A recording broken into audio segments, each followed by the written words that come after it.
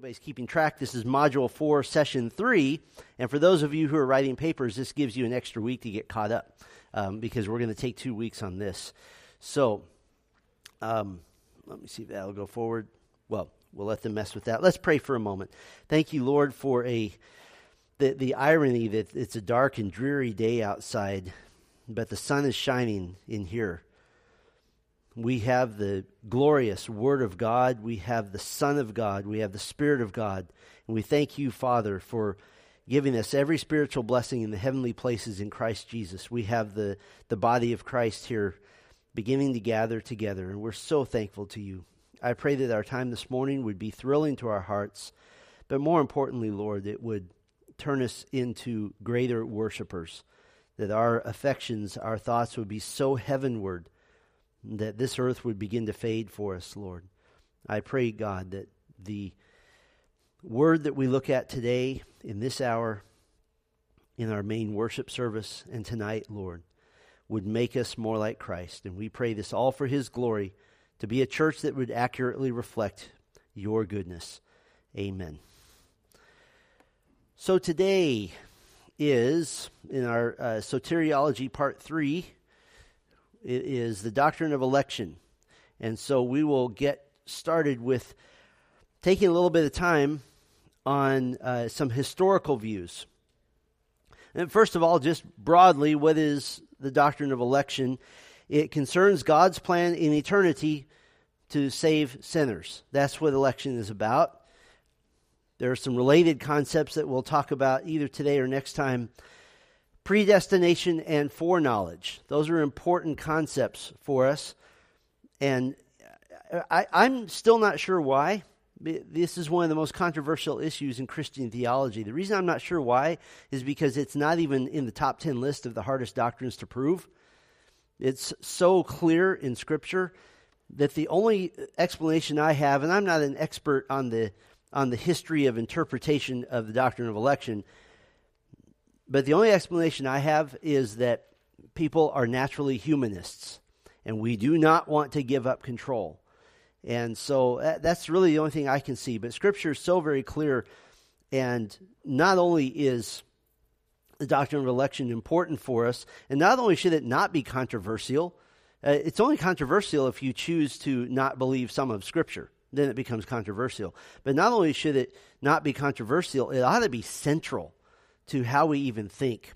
And if you could pick one doctrine which characterized the Reformation, probably at the top of the list would be justification/regeneration. That would probably be at the top of the list. But a close second, or maybe a tie, would be the doctrine of election. Because the doctrine of election destroys man-centered salvation. It utterly decimates it. So we want to spend some time looking first at the historical views of election. I want you to know where you come from. And since we're taking at least 2 Sundays to look at this, I have the glorious freedom of taking rabbit trails. And we're going to take the first one right now. The liability that the American church in particular has suffered from in the past 50, 60 years, and going all the way back to the beginning of the charismatic movement in the early 1900s, one of the liabilities that we've suffered from is a lack of connection to history. If, for example, you could draw your spiritual family tree, you could trace your salvation all the way back to Martin Luther. You could trace your salvation back through to the people who preached the gospel to you, what church group they were part of, what church group they came from, and you could take that all the way back. The inability to do that leaves us vulnerable to start making things up, to start thinking that modern is better, that today is better. We even see that manifested in the worship music of the church. That a song written 2 weeks ago is better than a song written 200 years ago. And that somehow a song written 200 years ago is antiquated and dusty. One thing that's unusual about Grace Bible Church is that we have children and youth who think hymnals are normal. That's not most of the world. The charismatic movement, you know where their spiritual family tree goes back to? about 1903, and then it stops. They're disconnected completely from church history. And so that's why church history is so important for us. And I have noticed as I talk to friends in the ministry, overall, churches that are more cognizant, more steeped in the history of our faith tend to be stronger. They tend to not sense that we need to do something innovative. Innovation is the worst thing in the world for the church. And so the reason we're going back to historical views of election is it's important for you to know where we came from. It's important for you to know what the battle lines have been throughout history because they're important. And it tells us what the battle lines are now. And basically, they haven't really changed. The one thing that's changed is that in the late 1500s, Arminianism was considered a freak of the Christian faith. Now it's considered normal in American circles in particular. So that's what's changed. Calvinist today is synonymous with nutcase, with we're the crazies. Well, all we do is believe Scripture. So let's look at the historical views of election and work our way through this part, and we'll see how far we get today. Individual conditional election. This is what we might call classical Arminianism. There are several early church fathers held to the view that God chooses those who in their free will choose Him.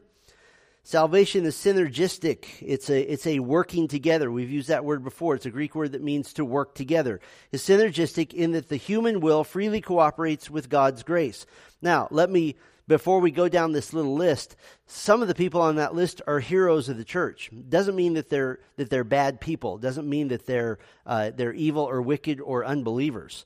John Chrysostom, greatest preacher probably to that point in the history of the church. He was the John MacArthur of his day, and so led countless people to Christ as an example.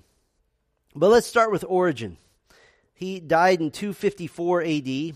He held that the concept of election was too similar to fatalism, and that was a pagan concept. Fatalism says that whatever happens is going to happen.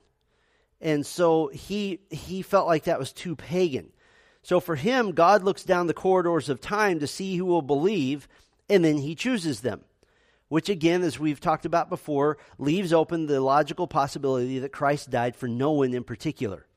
No one at all.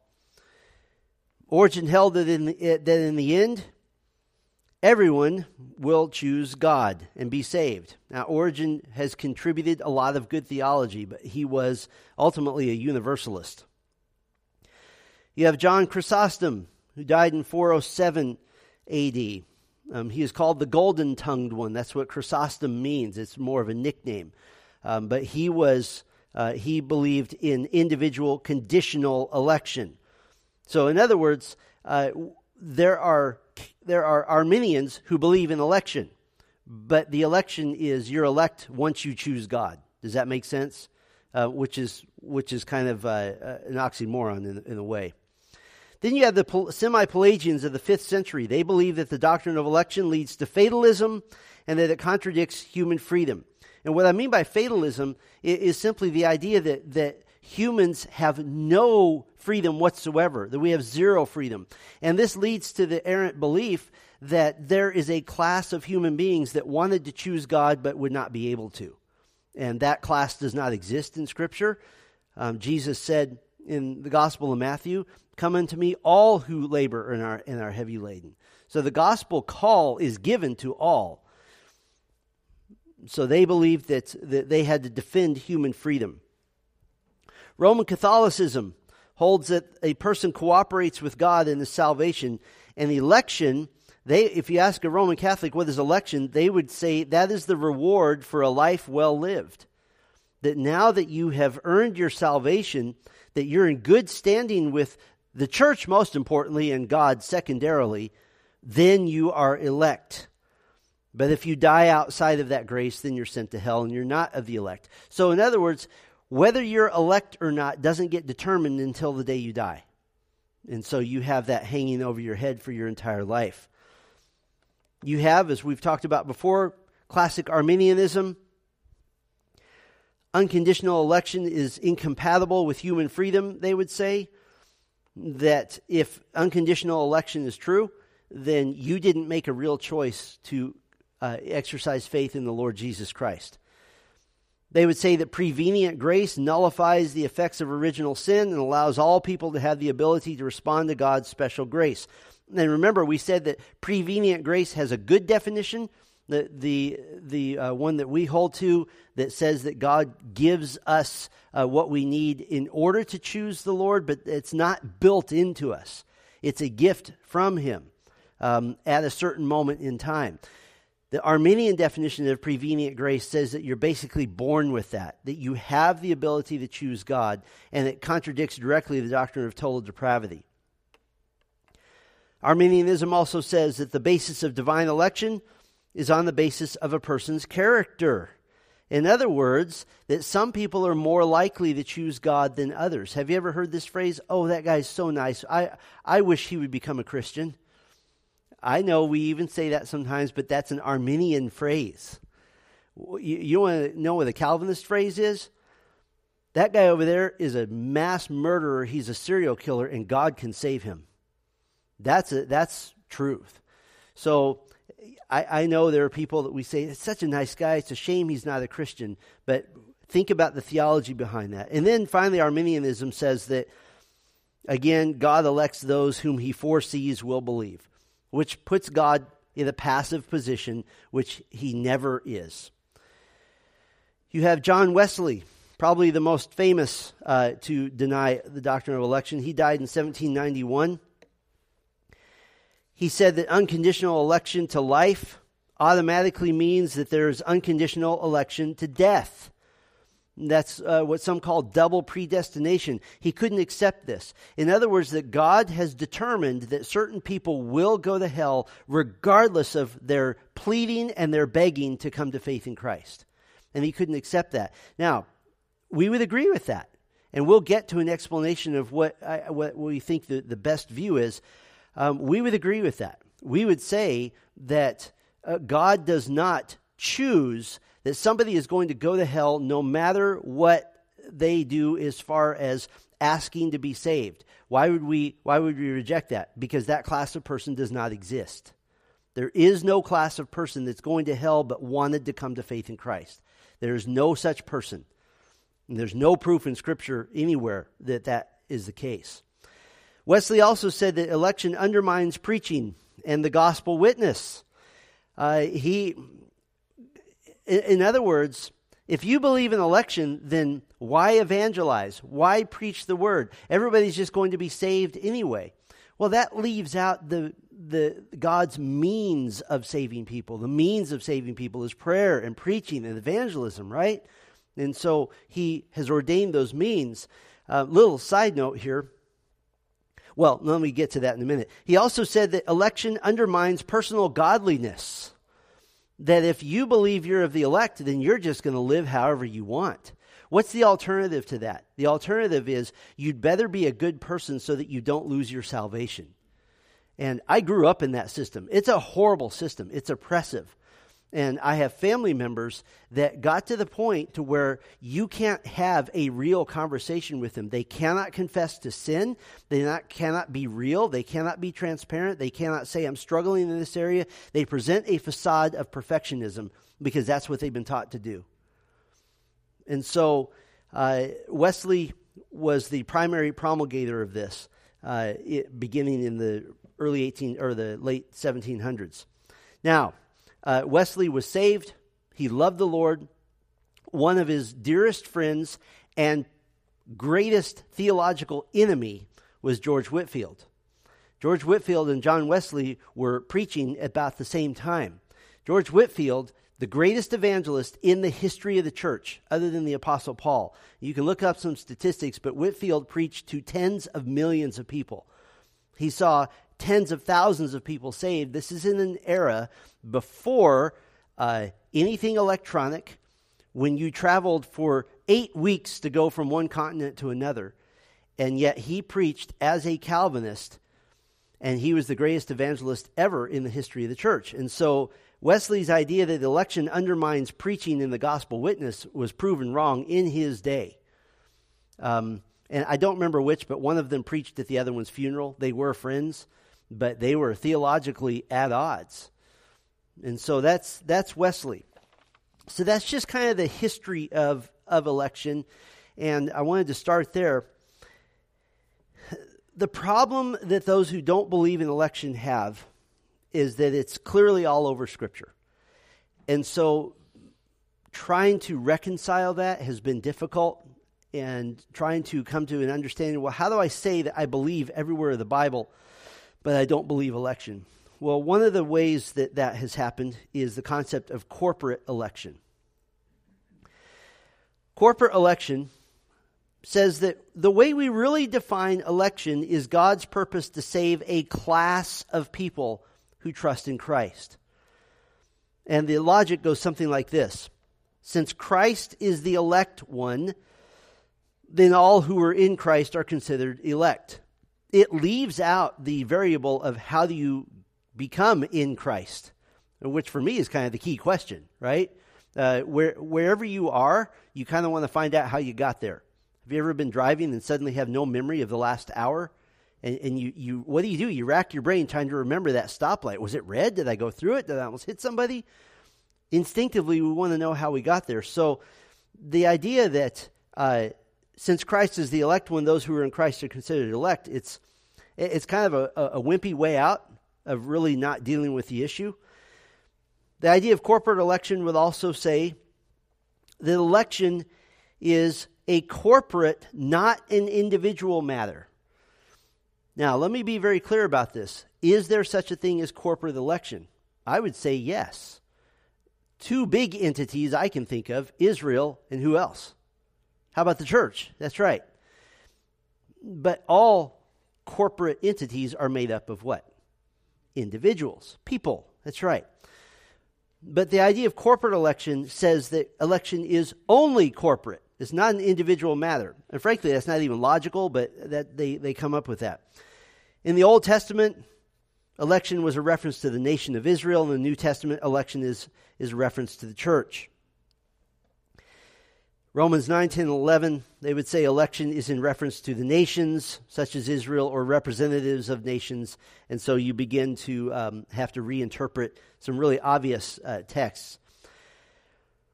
Corporate election it's kind of an attempt to say, yes, I believe in election, but without really dealing with the individual question.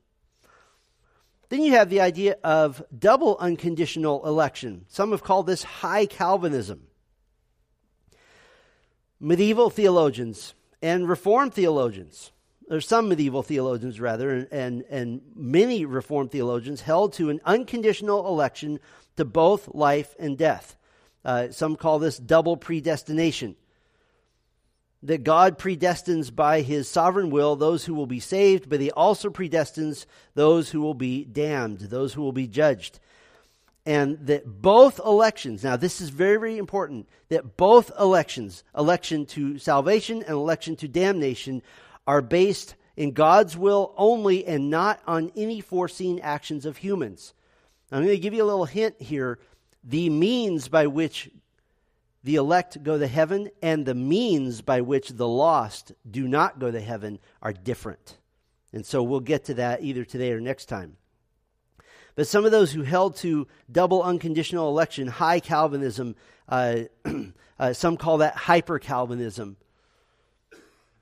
Ulrich Zwingli, he died in 1531. He was kind of the Martin Luther of Switzerland. He said that election and reprobation, that is election to death, are two aspects of the sovereign will of God. Now, how does it work together that yes, God chooses those who will go to heaven. By default, he chooses those who will go to hell, but the means are different. Well, we'll get to that. Martin Luther, who died in 1546, Luther first believed in conditional election, but in the study of the Bible and the study of Augustine made him switch his view to unconditional election. He said that the bondage of the will makes election necessary. But he was on the double unconditional election side. John Calvin died in 1564, he said that God unconditionally predestines the majority of humanity to destruction. And so there isn't a choice whatsoever. Theodore Beza, who was kind of the protege of John Calvin, he died in 1605. Beza is often regarded as the father of hyper-Calvinism, that this idea really grew under him. And then John Bunyan, famous for writing Pilgrim's Progress, died in 1688. Bunyan believed double predestination was a logical necessity, but he also based that on the teaching of Esau and Jacob, which is discussed in Romans chapter 9, that when God says, I chose Jacob, I did not choose Esau. I hated Esau, I loved Jacob, and we'll get to that issue. So those are some in history who have believed in double unconditional election. We're still in the kind of historic view here. Almost nobody believed in universal election. Now, there was Origen, but his thinking on universalism didn't really catch on because nobody believed that at that time. But a theologian by the name of Karl Barth, it's spelled with a TH at the end, but pronounced Barth, he was a universalist. He actually has made some good contributions to Christian theology, but ultimately he believed that the doctrine of election is in Scripture, but can only be explained adequately by everyone being elect. That was his belief. Then you had in history the belief in, I'm sorry, I didn't go to that slide. I have one line on Karl Barth. It says Karl Barth. That's it. You had unconditional single election. Some would call this moderately reformed. Unconditional single election. This view is historically linked with Augustine, who lived from 354 to 430. He's known as the first church father that seriously addressed the doctrine of election or predestination. Now, lest you think that what was the church doing for 300 years? Mostly they were surviving. So there isn't a lot of great theological thought, for example, from the year 200 to the year 300, because the church was being persecuted, and up until Constantine came along and made Christianity legal. But he was the first church father that really seriously addressed this issue. And one of the reasons this came about was because of a British monk by the name of Pelagius, who said that, and that's where we get the term Pelagianism, which says any human being at all is fully, utterly, mentally, emotionally, and spiritually capable of choosing God on a purely intellectual decision. That God has nothing to do with this, nothing to do with salvation at all. And of course, that Augustine took umbrage with that, and so began his study and debated Pelagius. Pelagius ultimately was deemed a heretic by the church. Unconditional single election holds that there is a sovereign election to life, but not to death. In other words, God chooses those who will be saved, but not those who will be lost. That may seem like a mathematical quandary, and we will get to that. It's probably not the best solution, but we're getting closer. Unconditional single election, moderately reformed, says election to life is unconditional, but reprobation to damnation is conditioned on human disobedience. Now we're getting closer, that there are two different means, two different ways that this happens. And unconditional single election says that God does not foreordain people to destruction in the same way that he foreordains them to eternal life. That God positively decrees the salvation of some persons while he permissively allows the damnation, the perdition of others. And so now we're getting a little bit closer. So that's just the history of election. Let me just take a little rabbit trail number 2 here. The bigger issue is not debating why God would or could or should send some people to hell. If you believe in total depravity, which the Bible teaches very clearly, that the intention of man's heart is evil continually, then the real question is, why and how can God choose anyone to go to heaven? That is the real question. That is such an important perspective, because what I just described to you was a debate essentially about how kind, how righteous, how good is God?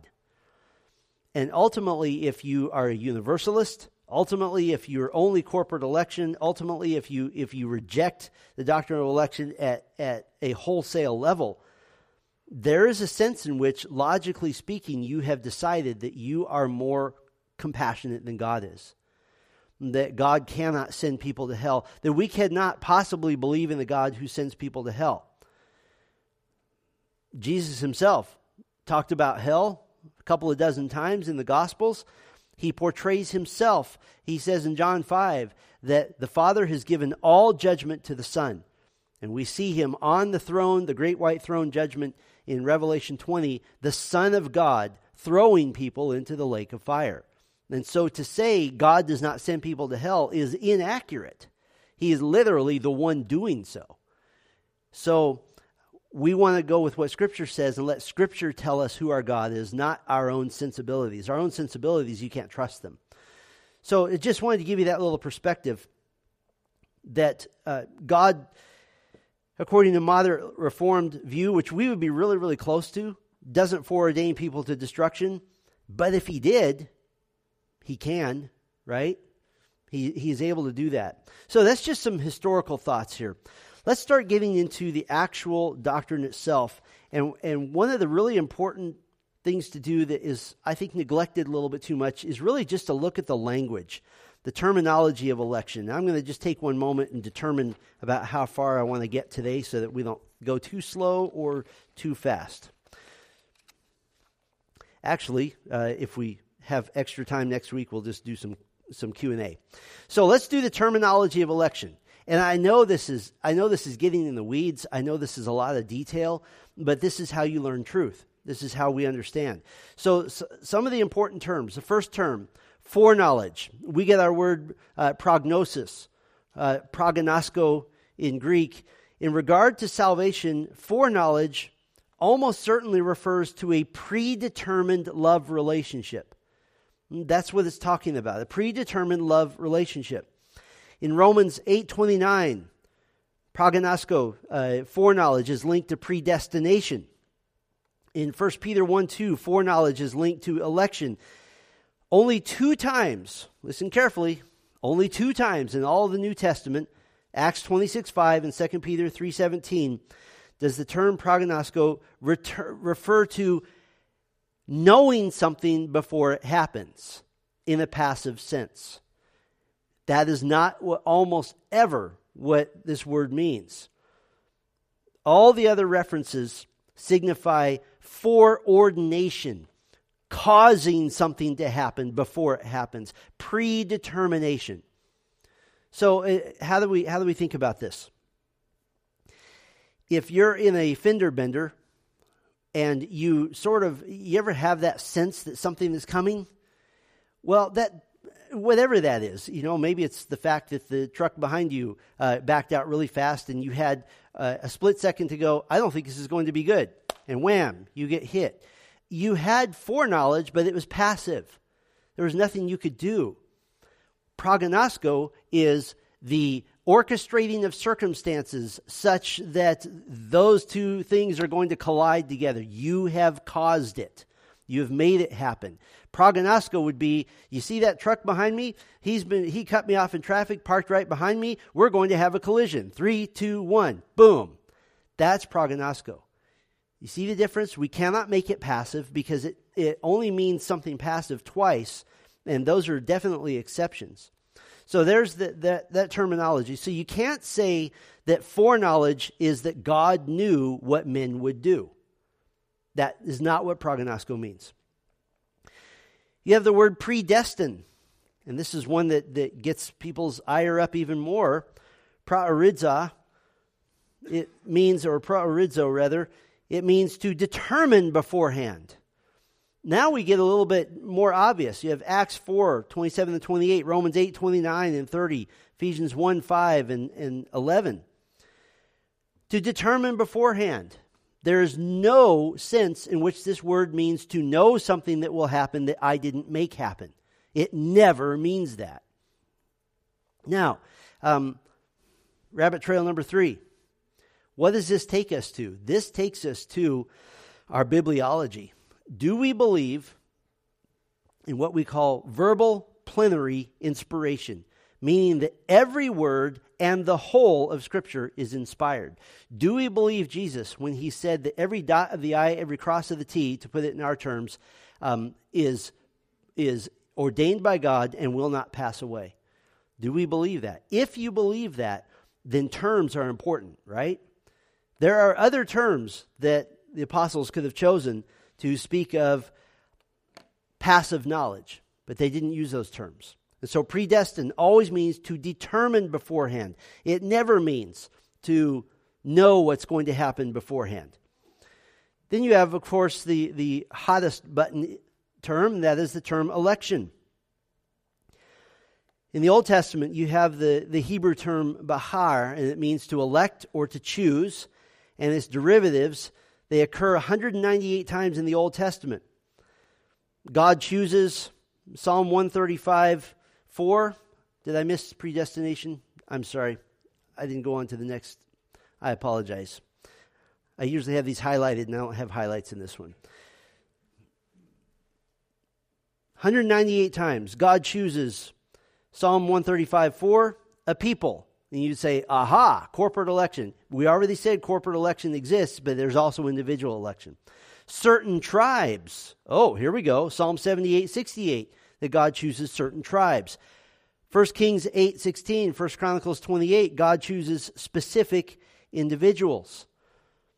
The Theological Dictionary of the Old Testament, incredibly scholarly source that isn't theologically biased. It just tells us the history of the use of a word. And bahar, according to the Theological Dictionary of the Old Testament, quote, everywhere that bahar occurs in relationship to persons, it denotes choice out of a group, generally out of the totality of the people, meaning there is a large group and some of them are chosen and others are not. It always means that. In the New Testament, the verb eklegomai and the noun eklektos, they're each found 22 times. The primary emphasis of this term is on election to salvation. That's where we get our term election. And when somebody says, well, election isn't in the Bible, it literally is where we got the word. It's where we get this. So those are important terms. And that's a pretty hefty 1, 2, 3 punch there, just on those three terms. Now, let me back up and get a little bit more broad. I want to just show you some categories of election, and this might be helpful to you. I don't think you need to remember a lot about this, just maybe get some references. I'm just going to go through some lists here. You have election to service. And the reason this is important, just to rabbit trail number 4, if you say, well, I don't believe that God chooses people for salvation. Let's say that an Arminian pastor says that. I don't believe that God chooses people for salvation. Well, Arminian pastor, how did you become a minister of the gospel? And an Arminian pastor will say, well, God chose me to do this. God called me to do this. Well, whose will was this? Well, this was God's. Did you want to be a pastor? Not particularly, but God chose me to do this. So you're saying that God chooses people to be pastors, but not to be saved. So you begin to get into the realm of, well, God chooses some things, but not other things. Now you're in trouble. So election to service is important. On several occasions, God chose certain people for specific tasks or roles. I gave you all those references. I'll tell you who they are. Moses was chosen for leadership. Numbers 16. Eli's father was chosen for priestly functions. 1 Samuel 2. David was chosen to be Israel's king. 1 Samuel 10. How did David get chosen to be king? He was just out in the fields minding his own business, and he was chosen. Solomon was chosen as king, and he was chosen to build the temple. 1 Chronicles 28:4. Jeremiah was chosen for prophetic ministry. Jeremiah 1:10. Now this will put a wrench in the works of Arminianism, but Jeremiah says, now the word of the Lord came to me saying, before I formed you in the womb, I knew you, and before you were born, I consecrated you. I appointed you a prophet to the nations. That's election. Not only was Jeremiah elected to perform a service. If he's chosen from the womb, like John the Baptist was filled with the Holy Spirit from the womb, then he's also chosen for salvation. That's a good question to ask. Do you believe Jeremiah, according to that verse, chapter 1, verses 4 and 5, was chosen by God to be a prophet? Yes. Was he chosen for salvation? Well, no, he had to choose that later. Okay, so he's a prophet of God, but he may or may not be saved. Now, if they say, well, that's possible, just to be snarky, you can't say you're right, because John Wesley was evangelizing long before he was converted. And John Wesley himself would say that. Little side history note there. You have Zerubbabel was chosen for leadership. Haggai chapter 2, the Levitical priesthood chosen for ministry. Why is the tribe of Levi chosen for the ministry of the priesthood? God never says. He just says Levi will be the ones to do this. Kings are chosen to govern. Deuteronomy 17. Jesus is called the chosen one of God, the elect one, to do his will. Jesus chose his apostles to preach the gospel of the kingdom. And Jesus, John 15:16, chooses his own followers. And again, I feel like that our God is big enough that if what he really meant was, I'll choose those who are going to choose me, that's what he would say. But he didn't say that. And so you have election to service. You have, again, corporate election, which we believe in, but just not as its own entity all by itself. You have the nation of Israel. The Lord your God has chosen you out of all the peoples on the face of the earth to be his people, his treasured possession. Deuteronomy 7, 6 through 8. There's no getting around that. I'll read you a few others. God chose Israel to privilege and service. 1 Kings 3, Psalm 132. Israel's election wasn't based on merit, but solely on God's sovereign and purposeful love. Exodus 32. The book of Ezekiel says that Israel was like an illegitimate baby thrown out into the field, and God came and snatched her up and saved her. The calling of God is irrevocable. Romans 11, 28 and 29, as regards the gospel, they are enemies for your sake, but as regards election, they are beloved for the sake of their forefathers, for the gifts and the calling of God are irrevocable. That's pretty hard to get over for anybody who says that Israel is done in God's plan. Bruce Demarest, in his book, The Cross and Salvation, he says this, quote, analysis of the data leads to the conclusion that the primary focus of election in the Old Testament is corporate, the selection of a people for the praise of Yahweh. God's purpose in the Old Testament appears to have been to differentiate the nation Israel, chosen, blessed, and commissioned from her godless and pagan nations. And so, yes, we believe in corporate election, absolutely. Does that mean that every single person descended from Abraham is saved? It does not mean that. Romans 9:6 says that all of Israel is not Israel. And you have the corporate election, of course, of the church. The church is also a community that's chosen by God. 1 Peter 2, 9 and 10, you are a chosen race. Again, you cannot work another definition into the word chosen. A royal priesthood, a holy nation, a people for his own possession. By the way, did you catch this? We said this all the way back in Deuteronomy 7, that Israel is his treasured possession. We're now using kind of Old Testament-y type language. We're also his chosen possession. You catch the link between election and possession? Why can God choose you? Because he owns you. And he always has. Psalm 24:1 says that the earth is the Lord and is the Lord's and the fullness thereof, meaning everything in it. So he can do what he wants. If 1 Peter 2, 9 and 10 is a reference to the church, which it is, it describes the church with a language that we used of Israel in the Old Testament. What a great comparison. Chosen generation, royal priesthood, holy nation, called out people, people of God. This does not mean that the church is Israel. It means that the church is a lot like Israel in that regard. And the emphasis of the New Testament regarding the election of the church is an election to salvation. The Old Testament, the corporate election emphasis is that you are my chosen nation. In the New Testament, you are my chosen people all over the world.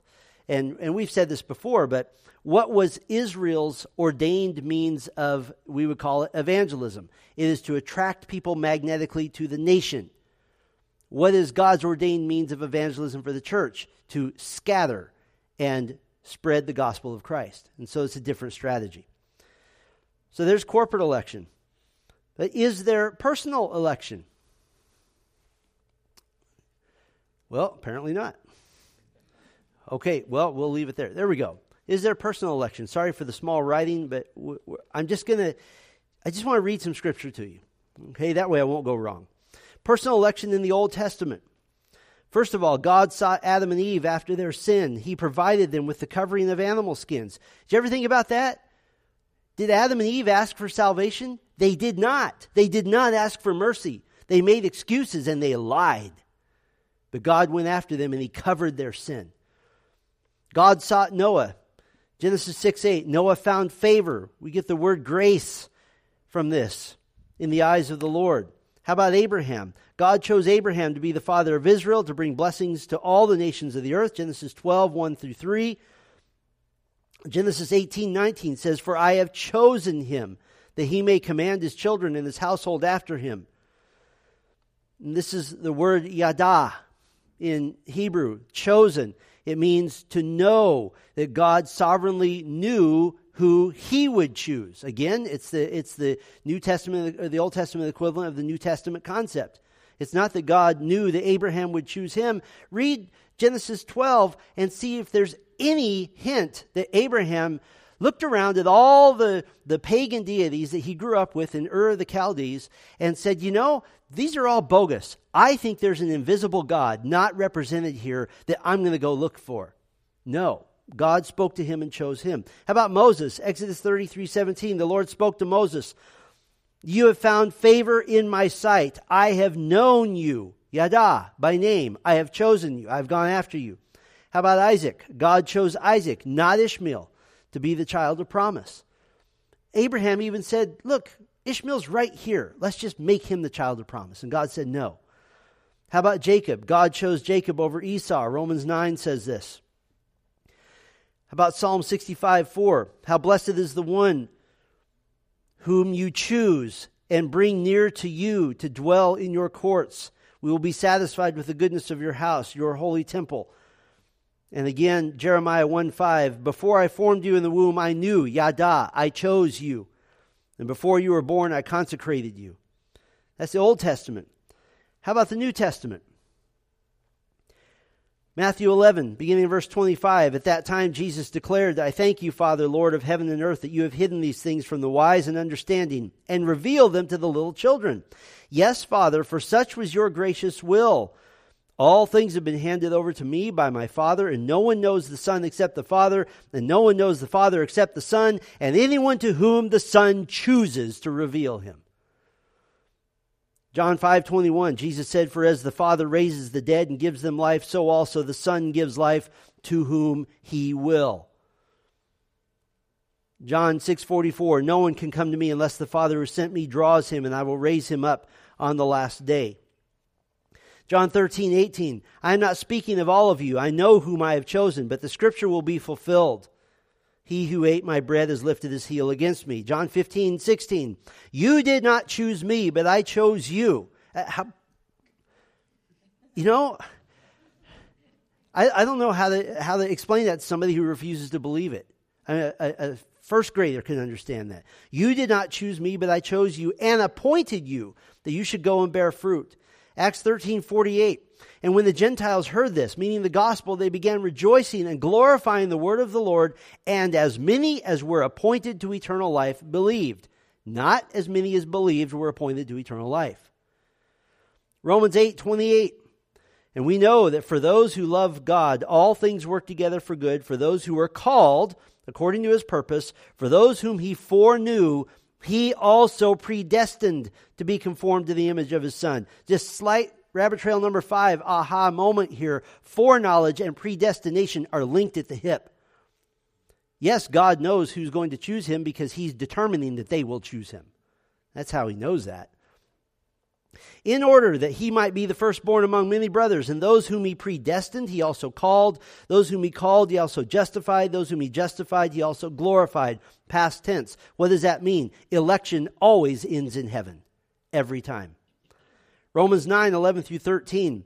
Though they were not yet born and had done nothing good or bad, this is speaking of Jacob and Esau, in order that God's purpose of election might continue, not because of works, but because of him who calls, she was told, the older will serve the younger. As it is written, Jacob I loved, but Esau I hated. Rabbit trail number 6, we could make the case that Esau, you will see him in heaven. When God says, I hated him, it doesn't mean I had a loathing towards him. It means that he is not the chosen line. Christ did not come from Jacob, or from Esau. He came from Jacob. That's a little side issue. But when was that choice made? At the very least, when they were in the womb. Ephesians 1:4, even as he chose us in him before the foundation of the world. How did he choose us? According to the purpose of his will. He predestined us for adoption as sons. 1 Thessalonians 1:4, for we know, brothers, loved by God, that he has chosen you. 2 Thessalonians 2:13, we ought always to give thanks to God for you, brothers, beloved by the Lord, because God chose you as the first fruits to be saved. In 2 Timothy 2:10, therefore I endure everything for the sake of the elect, that they may obtain the salvation that is in Christ. And that's speaking of the fact that the elect will finish, they will consummate their salvation. How about 1 Peter 1? Peter, an apostle of Jesus Christ, to those who are the elect exiles of the dispersion. Then he lists a bunch of provinces according to the foreknowledge of God. And in Revelation 13:8, and all who dwell on the earth will worship it, meaning Antichrist, everyone whose name has not been written before the foundation of the world in the book of life of the Lamb who was slain. Did you catch that? There is a book of life of the Lamb who was slain, written before the foundation of the world. Conclusion: to deny personal election is to deny the Bible. You cannot possibly explain all of that away. There's no way. I think that'd be a good place to end. So how about one or two questions if you have them? Is that too harsh? To deny elections, to deny the Bible? I mean, we just read 24 verses. So what questions do you have? Yeah, Darletta and then Logan. When you think about sharing the gospel to others, because it's a hard pill to swallow, we can see because we feel like we're so unworthy. So I thank you, Lord, for doing that. But should that conversation come up? Should we talk about the doctrine of election with the unbeliever? I've debated that. I don't see an example of that in Scripture. I think that's like talking about marriage with your 2-year-old. You talk about the things that they need. Because the choice to come to faith in Christ, and we'll get to this, is a real choice. It's not 100% free will. We're just as free as a bunch of goldfish in an aquarium. They're free within those confines to do things. But when you came to faith in Christ, does anybody here think that your arm was behind you? Okay, you're going to be a Christian. No, you made a real choice. And so that's what you present to the unbeliever, that you need to repent and you need to come to faith in Christ. Now we know our secret weapon is that the gospel is the power of God unto salvation for all who believe. And that the doctrine of regeneration says that as you're sharing the gospel, you can be praying, Holy Spirit, do your work. Do your work. So I think it's a better later conversation. Do you know why you're saved? Because God chose you to be. Oh, that's amazing. So Logan, you had a question. So I've had conversations about election. They tend to default to, the Bible, they have issues with inerrancy. Mm-hmm. So that's a separate issue. Let's try and pin them down with grace and love and truth. Be prepared for them to go that route of, man wrote this.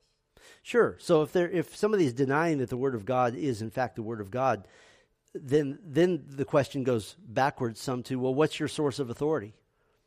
So right now what you're saying is that this is your opinion versus the Bible. Would you say that the Bible is mildly more sophisticated than your opinion?